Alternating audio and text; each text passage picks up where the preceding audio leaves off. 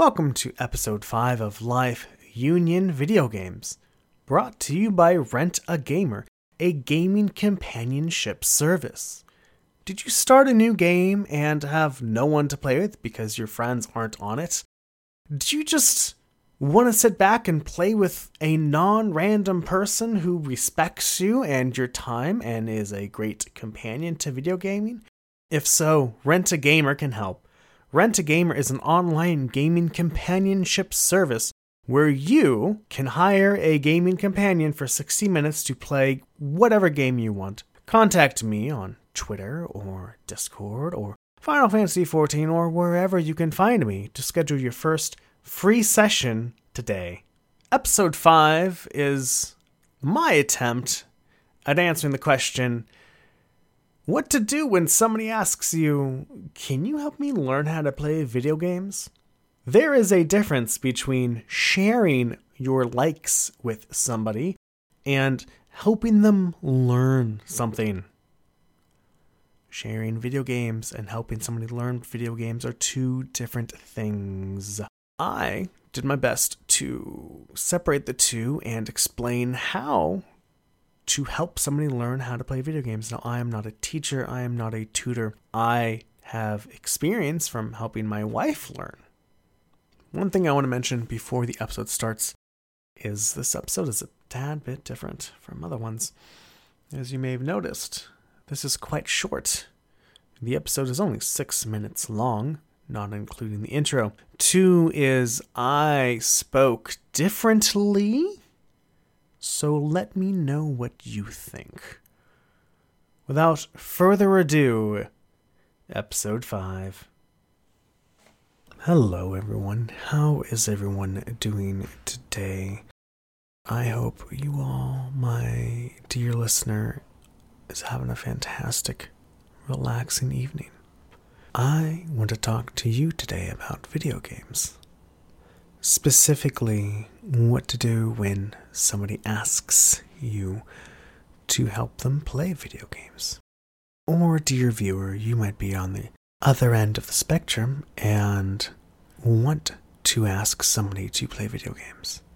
Let's start. The quick and dirty of this is, if you are asked to help somebody play video games, the best thing you can do is to be quiet and be there for them. Let them make their own mistakes. Let them learn.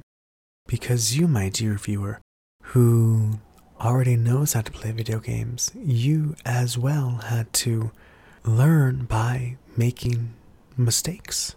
And the only way anyone can learn is if you let them make mistakes. Telling somebody, go do this, jump here, no, don't do that, do this instead, is taking away from the learning experience, the precious time that the other person gets to experiment. If you, dear viewer, are the lucky one, and somebody's putting their trust in you, asking you, hey, can you, not anyone else, but you, can you, my dear viewer, help? Help me learn how to play video games.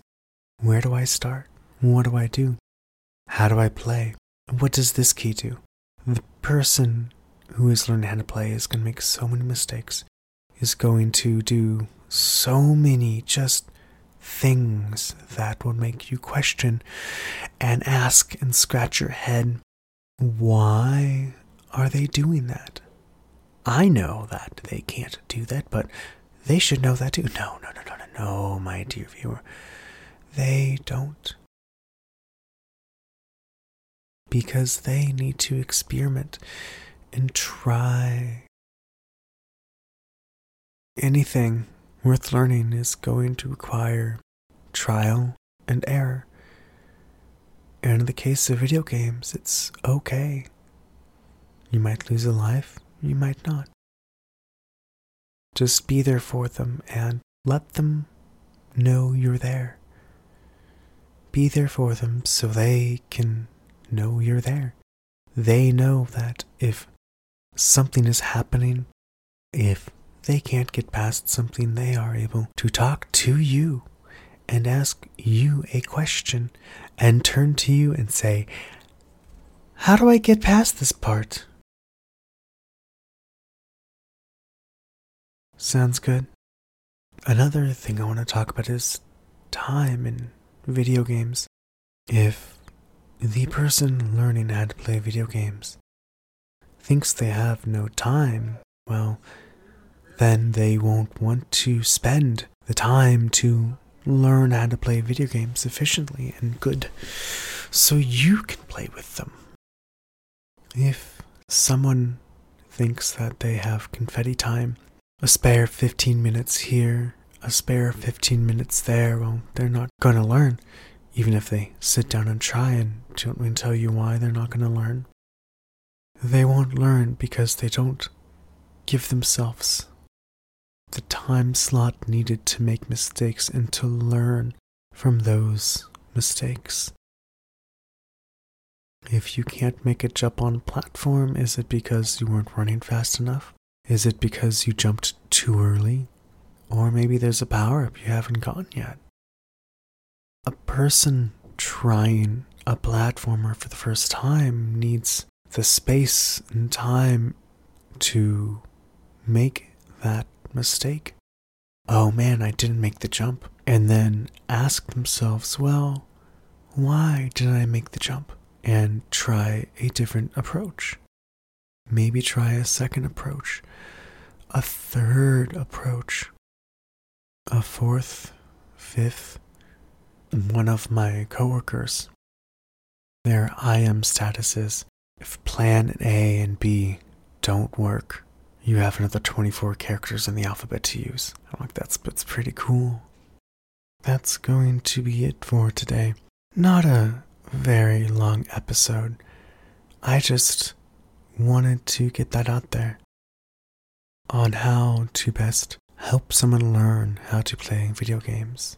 Now, if you want to learn how to get more time back into your life, or if you want to learn that it's okay to make mistakes on video games, well, stay tuned. There might just be another episode about those topics.